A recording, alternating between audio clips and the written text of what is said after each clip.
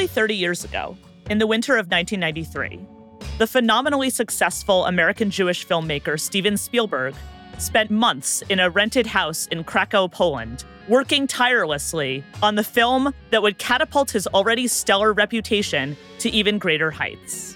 It was a film that would ultimately redefine what was possible for countless movies that came after it.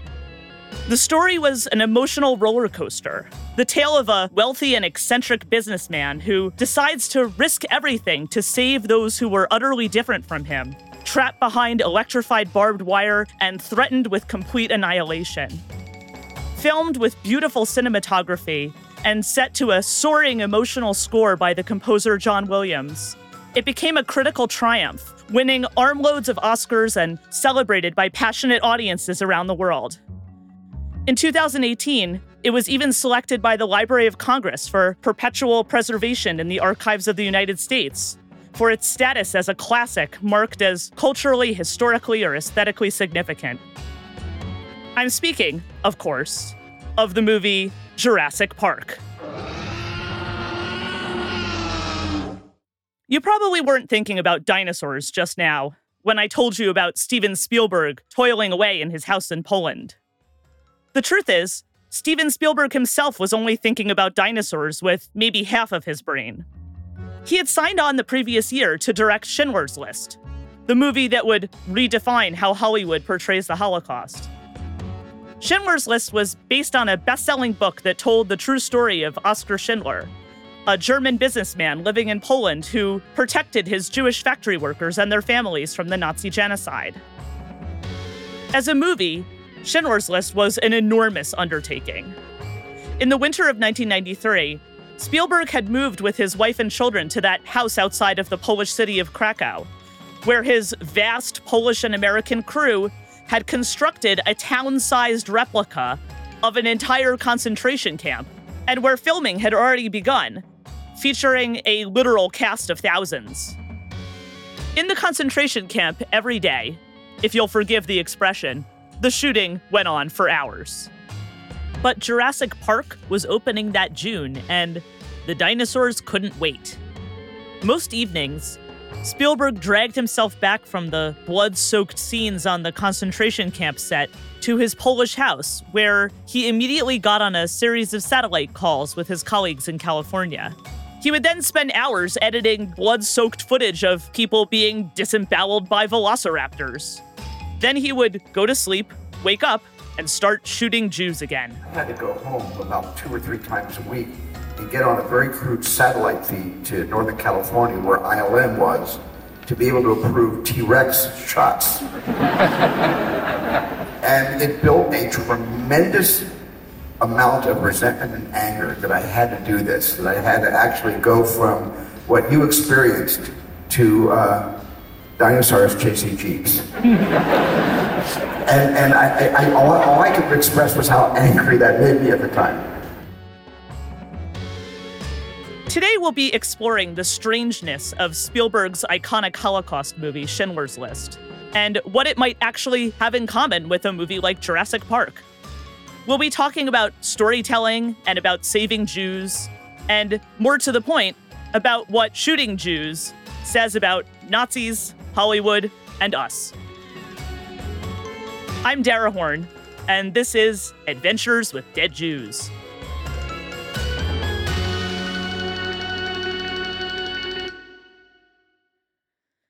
For those of you who are under 40, it's worth taking some time to describe just what a big deal Schindler's List was when it was first released in 1993. Today, Netflix can provide you with enough Holocaust movies to fill your evenings for decades. But 30 years ago, there was still an earnest public debate about whether even making a fictional film about the Holocaust at all was somehow a desecration of the dead. The gold standard then for a Holocaust film was something more like the movie Shoah, a documentary made by the French Jewish filmmaker Claude Lanzmann in 1985. Shoah consists almost entirely of painful and provocative interviews with survivors, perpetrators, and bystanders, recounting what they experienced and witnessed. It's devastating, excruciating, and doesn't contain a single second of sentimentality. It's also almost 9 hours long. If that's the standard, you can see how the idea of a Holocaust movie made by Steven Spielberg, the man who gave us E.T. and Close Encounters of the Third Kind, would seem almost absurd. To be fair, Schindler's List wasn't Spielberg's first film on a serious subject. He had already directed The Color Purple, about black women in the Jim Crow South, and also Empire of the Sun, about the Japanese occupation of Shanghai. Still, the idea that Steven Spielberg, king of the summer blockbuster, was making a Holocaust movie? And not a documentary, but a movie? The kind with A-list actors? Well, people were pretty skeptical, though also morbidly curious. Maybe Spielberg did have relevant experience. After all, he'd already made a movie about Nazis, Indiana Jones. Nazis. I hate these guys. And he knew something about the ruthless and senseless murders of innocents, because he had made the movie Jaws. And also Jaws 2. So, yes, maybe expectations were low, which likely contributed to the absolute and overwhelming rapture that met the release of Schindler's List. Spielberg knew that this project was a kind of privilege, and he took it extremely seriously. The script had originally been offered to the more highbrow director Martin Scorsese, but Scorsese felt that the story needed a Jewish director, so he traded it to Spielberg in exchange for directing the movie Cape Fear. Spielberg's first trip to Poland to scout locations was supposed to be top secret, but there was no hiding the news when he landed in Krakow in his private jet. Even the inmates in Krakow's prison crowded the prison windows just to wave to the famous director of E.T. Spielberg's budget was small by Hollywood standards, but American dollars went a long way in post-communist Poland. After fruitlessly searching for locations unspoiled by Soviet apartment blocks, Spielberg decided to build his own concentration camp in an abandoned quarry outside the city.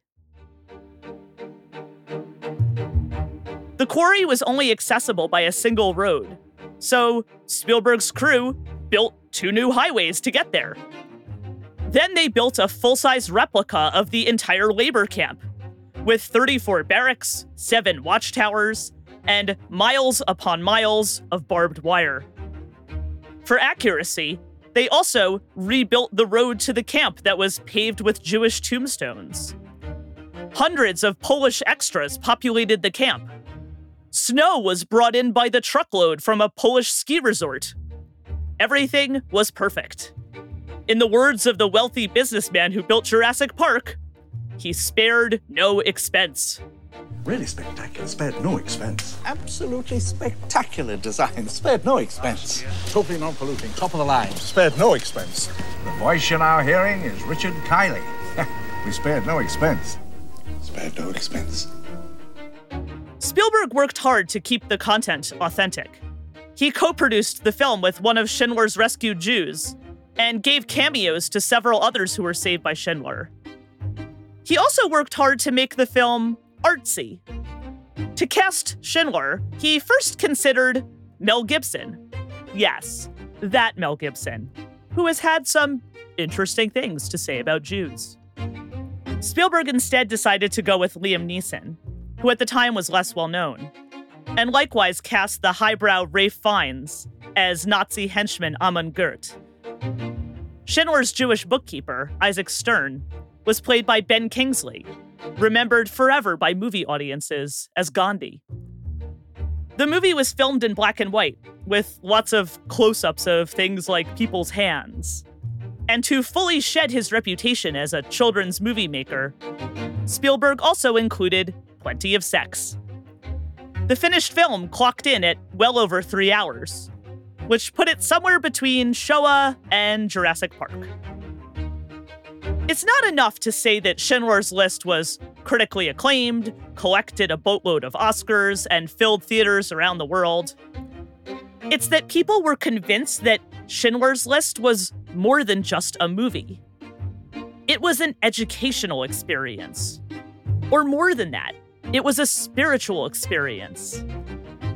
There was an almost holy quality to the way the public saw this Hollywood movie.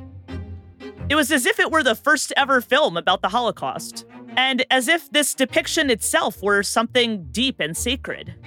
Oprah Winfrey, the talk show queen and American epitome of grace, swore that seeing Schindler's List had made her a better person. Educators across the United States developed school curricula based on the movie. Spielberg gave public speeches about fighting bigotry. And then he donated some of his fortune to create an archive of oral Holocaust testimony and to preserve digital records of Yiddish literature. The executive producer of Gremlins had transformed into a kind of Hebrew prophet. That aura of prophecy filtered down into the movie theaters.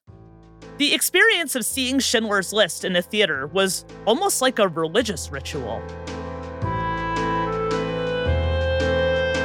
In my home state of New Jersey, Governor Christine Todd Whitman introduced a campaign of free screenings of Schindler's List for state residents in order to combat bias and intolerance.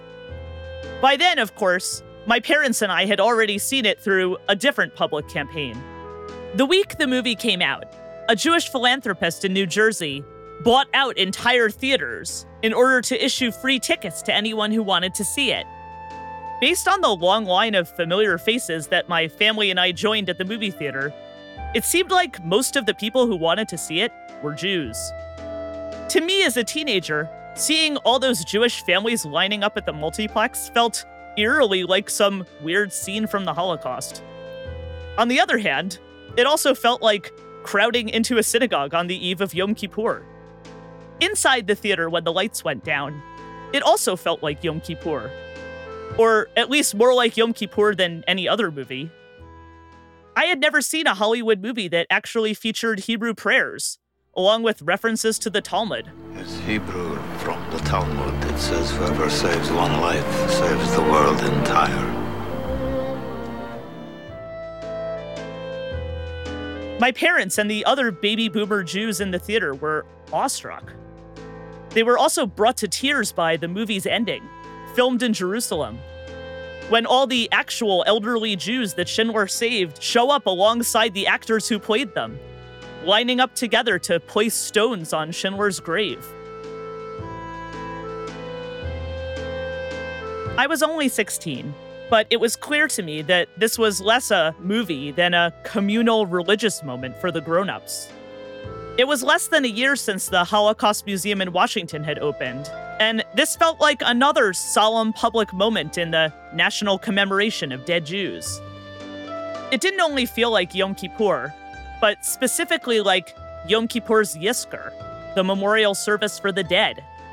The moment in the day-long fast during which the adults all silently weep for their deceased parents, while most kids and teenagers walk out. As a teenager, I didn't walk out of Schindler's List, but I did find it hard to watch. Not because it was gory, but because it was long. And unlike Jurassic Park, it was also kind of boring. I remember passing the time between bloody executions by wondering whether the black and white filming was supposed to make it feel more authentic, as if people in the 1940s had lived in a black and white world.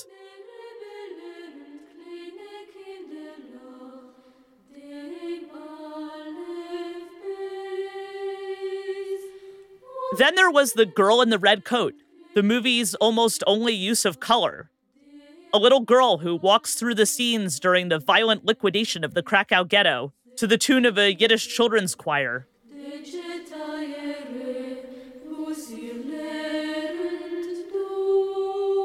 And eventually winds up as a little corpse in a red coat.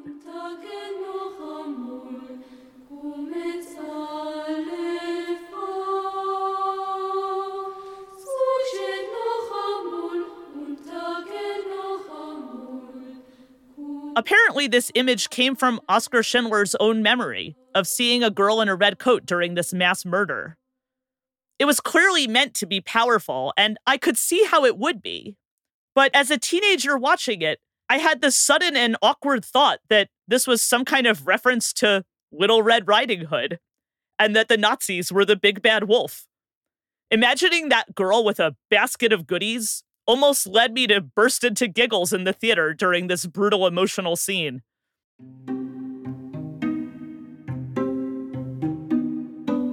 It turned out that it wasn't so unusual for teenagers to get the giggles during this movie.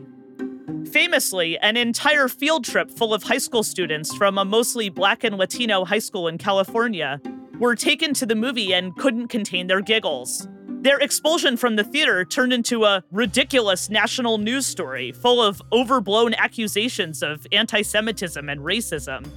It only ended when Spielberg visited their high school and pointed out that kids act out in movie theaters all the time, and these students were only kids. Spielberg knew a lot about kids. After all, he'd been making children's movies for years. E.T. Phone home. There's a big snake in the plane, Jacques! Oh, that's just my pet snake, Reggie! I hate snakes, Jacques! I hate them! Oh, I hate being disappointed, Steve. And I hate living in this flawed body. And I hate living in Neverland. And I hate Peter Pan! And children's movies, like all movies, had the ability to change people, to teach them something.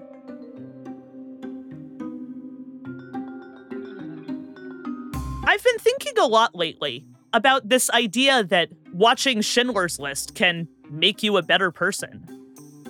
At the time, the movie really did feel like a kind of turning point, a compelling way of sharing the truth of Jewish history with a non-Jewish audience, a story powerful enough that it could even change the future. 30 years later, we're in a position to evaluate whether it worked. That idea that Holocaust education prevents anti-Semitism wasn't a ridiculous idea, but at this point, I think we can say that it seems to have been proven wrong. Levels of anti-Semitic hate crimes are far higher now than they were in 1993 or 1994. And shooting Jews simply for being Jews is now something that happens here in the United States.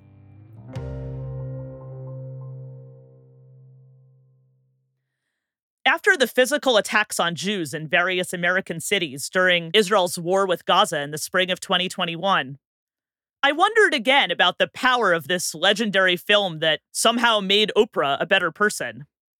I decided that I'd revisit the movie and see how it felt to watch it today. Now that I was one of the grown-ups, would I finally be moved?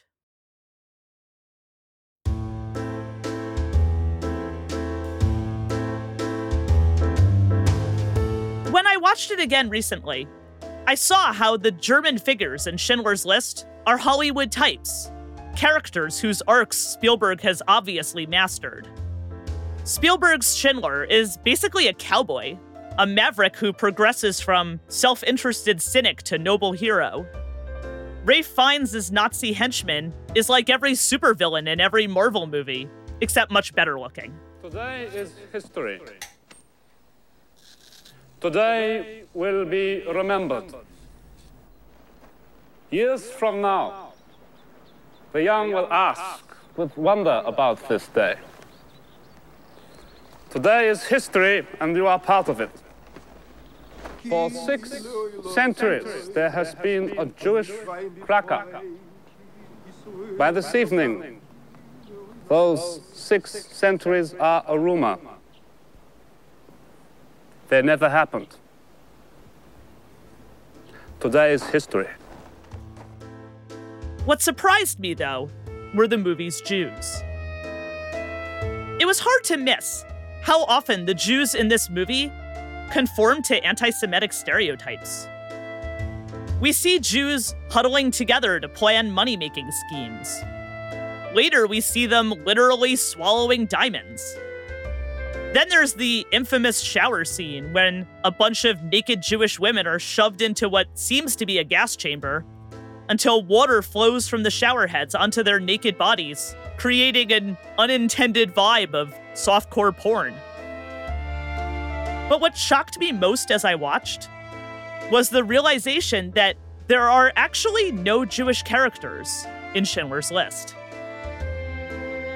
Technically, there are dozens of Jewish characters, so many that Amazon Prime helpfully popped up a little bio of each one whenever they appeared to deliver their 4 lines on screen. But that's just it.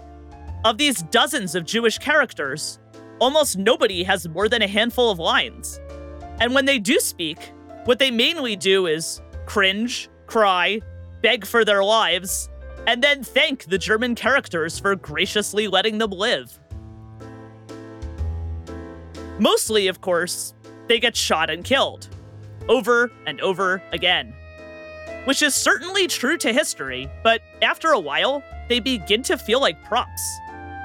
Even Isaac Stern, played by A-lister Ben Kingsley, hardly has any lines. He barely does anything in this movie except listen to Schindler bloviate. Oh, and sometimes he also types.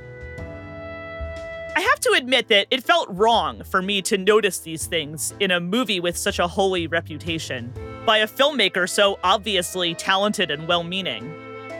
I felt like that awkward teenager in the theater stifling giggles, not because it was funny, but because it was uncomfortable. Why wasn't all this resonating with me? To help me decipher my reaction, I spoke with film and Jewish studies scholar Sarah Horowitz.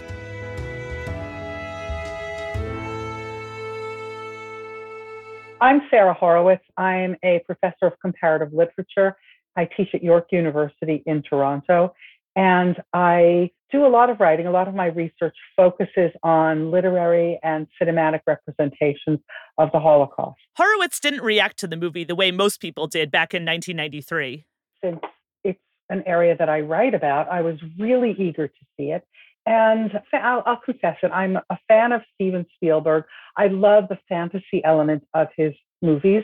And so I came in as fairly open to being impressed with it and thinking about it. And as it unrolled, I found myself becoming more and more disturbed about it. Not disturbed by the Holocaust. In other words, not disturbed by what he was showing, not what I would call a productive disturbance, but disturbed by the way that the film unfolded, the way that it represented the Holocaust and the aura of the film. So I sat there kind of stewing, and I was sitting with a few friends who were also colleagues, and I would say there was a mixed reaction, but none of us felt pleased with the film. We all were kind of troubled by it one way or another, but I think I had the most intense reaction. But looking around the theater, people were weeping, and when the film was over, it got a standing ovation.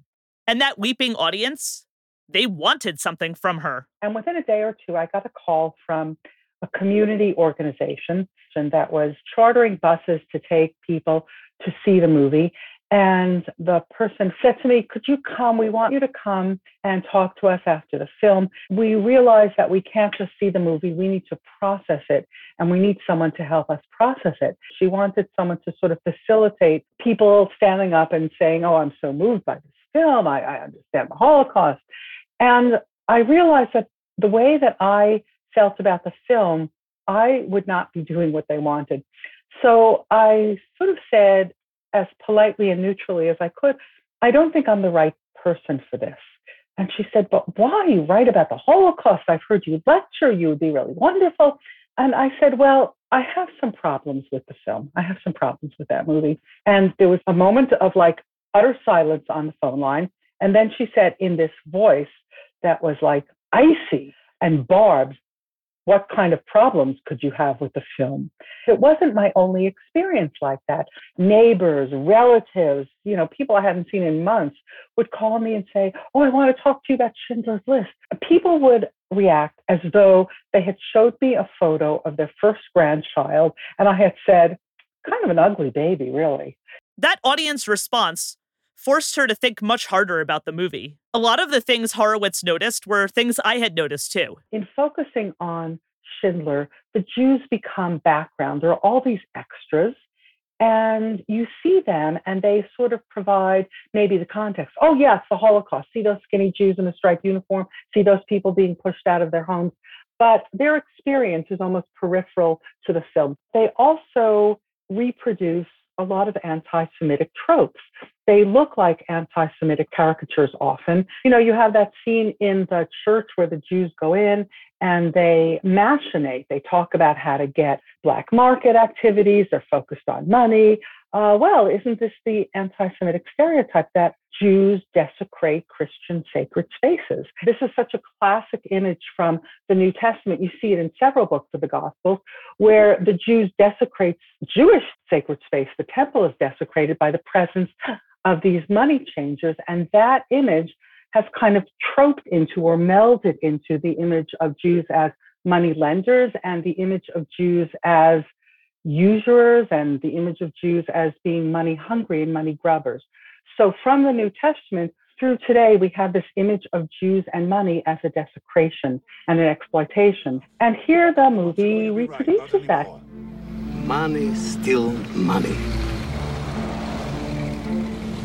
No, it is not. That's why we're here. Trade goods, that's the only currency that'll be worth anything in the ghetto. Things have changed, my friend. What really bothered Horowitz was how the movie focuses on these extremely atypical rescued people. In one scene, Schindler pulls his bookkeeper, Isaac Stern, played by Ben Kingsley, off of a train headed for Auschwitz. And you, as a viewer, because you have a sense that Isaac Stern is a real person, you go, phew, thank goodness, he saved him. And then the train goes off and everybody else on the train is being taken to Auschwitz where they're killed. And that celebration of his survivors, without the film reminding you, like, everybody else on that train is most likely not going to survive the war. That's a problem too. So it's not just that they're extras.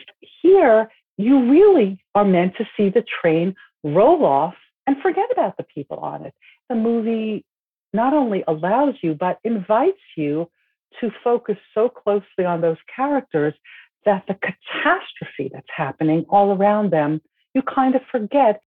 The focus on these passive rescued Jews also plays into all those creepy sexual scenes. I saw the film as a very gendered movie, and women played really secondary roles. They were sexual objects. The film is set up as an arena for these two men to have a contest. I really saw the film as a contest of manhood. Who's the real man? Is Schindler the real man, or is Goethe the real man? No, the Jews are not men, because European stereotypes of the Jew that are long-standing depict the Jewish male as effeminate. The Jewish people as a people have all the attributes of the female in this film. They are powerless, they are dependent, they're fearful, and they have no agency. In other words, some hero has to save them.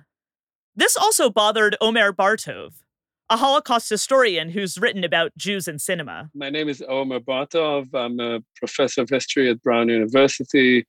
And I guess I'm here because I wrote an essay on Schindler's List. I also wrote a book on cinema called The Jew in Cinema. There are numerous problems with the film. I'd say that the first one, of course, is that it presents a false image of the Holocaust. So you come out of the film and you have a certain idea, that is that a lot of Jews were saved.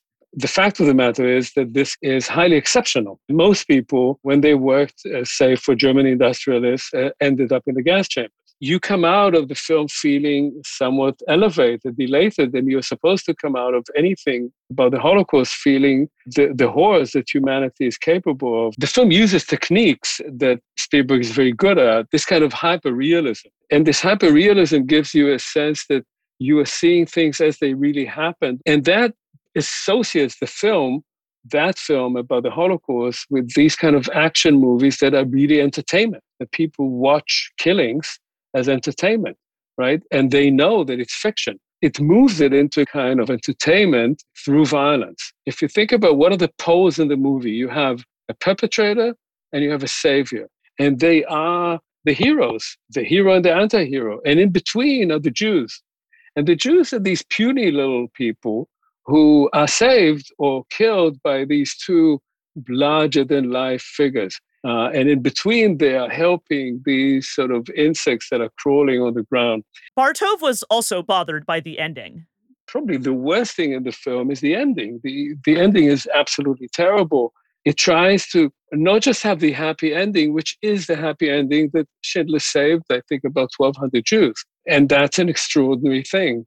And we should feel that even in the greatest of horrors, there are moments of goodness. But that kind of sappy, horrible ending at the end makes it into the worst kind of a Hollywood. He's talking about the moment when Schindler breaks down and cries, and also that moment that the real rescued Jews appear in Jerusalem. To do this scene at the end, and this sort of Zionist ending to the Holocaust, is again hijacking the narrative into something that it doesn't belong. That was, of course, a forced representation both of the Holocaust and of the creation of the State of Israel. Bartov's point isn't just about politics. It's about moral education, about the premise that atrocity is somehow dignifying. If you want to make a film about the good sides of humanity, the Holocaust is not a good place to start. There is this notion that if we teach the Holocaust, and in many places, it's mandatory to teach the Holocaust, if we teach inhumanity, we somehow will create more decent human beings. And I've never understood that logic. Why do you think that if you teach inhumanity, you will somehow make people more tolerant, nicer to each other? There's no logic to that whatsoever. Just to teach inhumanity and think that people will come out and now they'll be good, it makes no sense.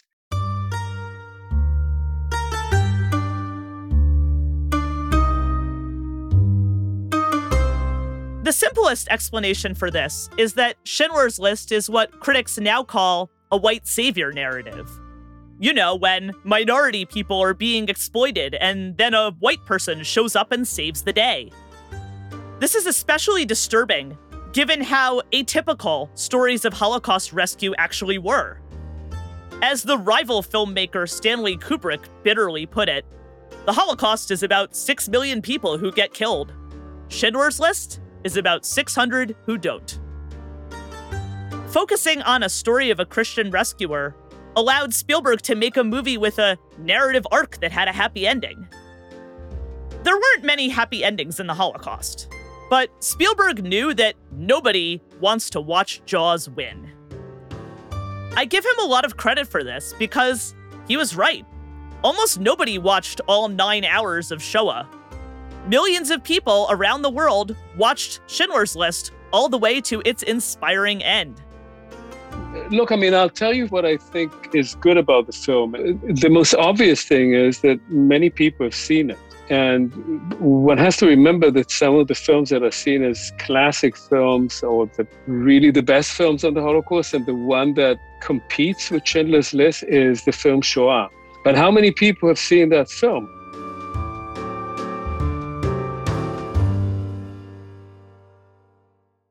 I really didn't want to dislike Schindler's List as much as I did. I'll be honest, I really like Steven Spielberg, and not just because he's a great entertainer. I think his movies have an endearing hopefulness that the world needs more of, even if I don't always share that optimism. And with this movie in particular, it was so blindingly clear that his heart was in the right place. So I spoke with the filmmaker Pierre Sauvage about what Schindler's List does right. I was born in a Christian haven in France that saved all the Jews who knocked on the people's doors. And I had the good fortune to be born and sheltered there. And I made a documentary about that area called Weapons of the Spirit. And I became fascinated with people who do such things. Sauvage recently watched Schindler's List again, and he found a lot to admire in it.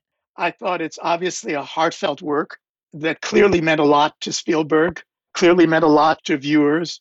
I thought it was full of very telling moments that rang true to me. Certainly a Hollywood motion picture has its own requirements, and they have priority. If you can't make a film that's no good, you have to make a film that works dramatically. Obviously, what the people who made Schindler's List, Spielberg and Steve Zaillian, who wrote the screenplay, they clearly wanted to deal with the Holocaust, but they also wanted to have a focus on this really unusual character to weave their story around. It didn't come from a bad place. It came from Spielberg obviously wanting to use this film to make the world view this and address this. Sauvage knows that stories of Holocaust rescue were painfully atypical. But he thinks that that's exactly why they're worth telling. When the Holocaust Museum opened in 1993, which was the year Schindler's List was released, there was an event about righteous Gentiles, and the Holocaust under Elie Wiesel's sponsorship. And I was there, and they had invited many righteous Gentiles to participate.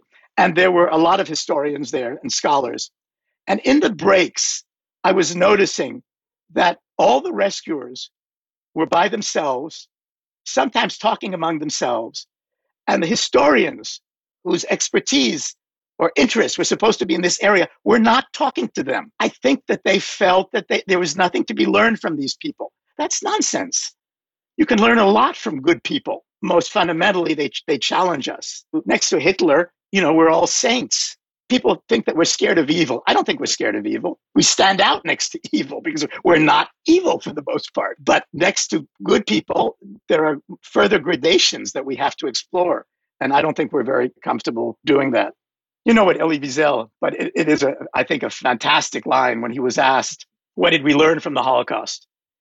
And his line was that you can get away with it. In other words, rescuers are the opposite of inspiring. They reveal everything that could have been. The problem is that goodness doesn't make for good movies. What is hardest are to make movies about goodness. That is the hardest thing. And most people have failed. That is so hard because goodness is not dramatic. On the other hand, if there's one thing that makes for an even worse movie than goodness, it's when the bad guys win. The triumph of evil is a lot closer to the reality of the Holocaust, but nobody wants to watch that either. One of the biggest challenges in Auschwitz was to resist committing suicide. The chain-link fence around Auschwitz was electrified, and all you had to do is touch the fence, and you'd be electrocuted. And when people would come out of their barracks, if they were in barracks, they would see 2 or 3 people hanging onto those fences, dead. Well, you can't come out of a story like that feeling strengthened to deal with the future, to deal with your responsibilities.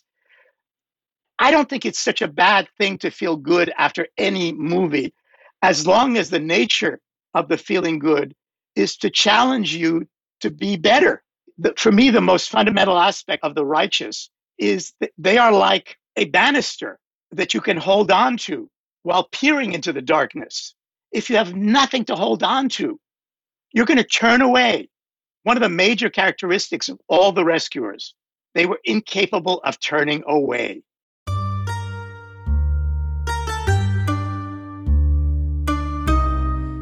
Sauvage did convince me that rescuer stories are worth telling. But after over 3 hours of watching Jews cringe, cower, sob, and die, I still found myself feeling deeply unnerved, and probably not for the reasons Spielberg intended. It wasn't because I felt empathy for these cringing Jews. It was because I didn't know any of these cringing Jews. Because no one had made them into people. This seems counterintuitive, because presumably, the point of telling this story was to undo the dehumanization that the Nazis inflicted on their victims. But these cringing, sobbing, dying Jews were only there for the German characters to learn something about themselves. And of course, for us in the audience to learn something about ourselves too. The purpose of dead Jews, or graciously saved ones, is to teach us something, to help people like Oprah become better people. I don't blame Spielberg for this, because in effect, he was also enacting it himself. In making this movie, and in his prophesying to people around the world about it, he was being that Jew who helps people on that journey to become their best selves. That's the so-called hero's journey that's the central story of every Hollywood blockbuster. There's an infamous screenwriter's guidebook called Save the Cat, about shortcuts to creating characters in Hollywood movies. The book says that there's a moment in every script where the hero has to save a cat to prove to the audience that he's a good person. It's all about the hero. Nobody actually cares about the cat. And that's why I found this movie so painful to watch in 2021. When the Jewish community embraced the power of Schindler's List back in 1993, it was because we thought we were the heroes. The problem is, in that movie theater full of Jews, it turned out that we all were just the cats. Which brings us back to Jurassic Park.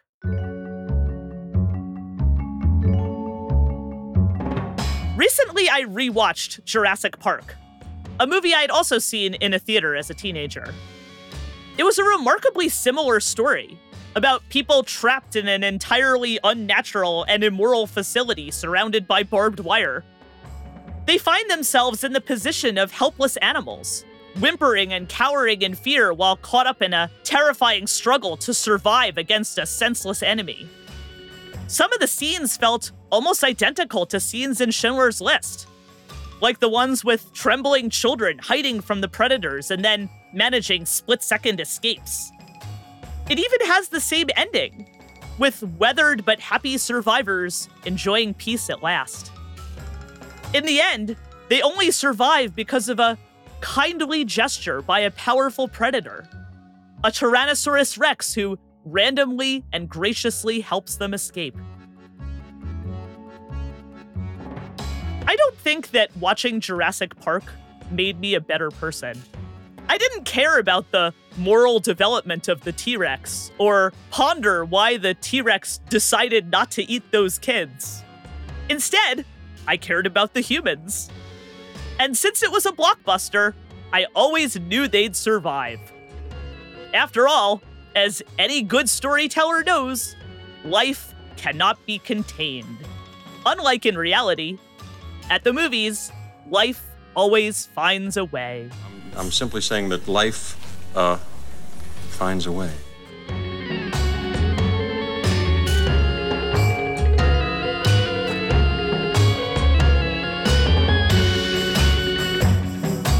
Adventures with Dead Jews is brought to you by Tablet Studios and Soul Shop. It's created and written by me, Dara Horn, and produced and edited by Josh Cross and Robert Scaramuccia. The managing producer is Sarah Fredman Ader, and the executive producers are Liel Leibovitz, Stephanie Butnick, Gabi Weinberg, and Dan Luxembourg. We hope you'll rate and review it wherever you get your podcasts so that more people can join us on our adventures. My new book, People Love Dead Jews, is published by W.W. Norton and is available wherever books are sold. It's also available as an audiobook from Recorded Books. I hope you'll check it out. For this episode, special thanks to Sarah Horowitz, Omer Bartov, and Pierre Sauvage. You can find information on their work in the show notes. Next week, we'll be traveling to the former Soviet Union to find out what happens when Jews in show business take a very different hero's journey. I'm Dara Horn, and I'll see you then for more Adventures with Dead Jews.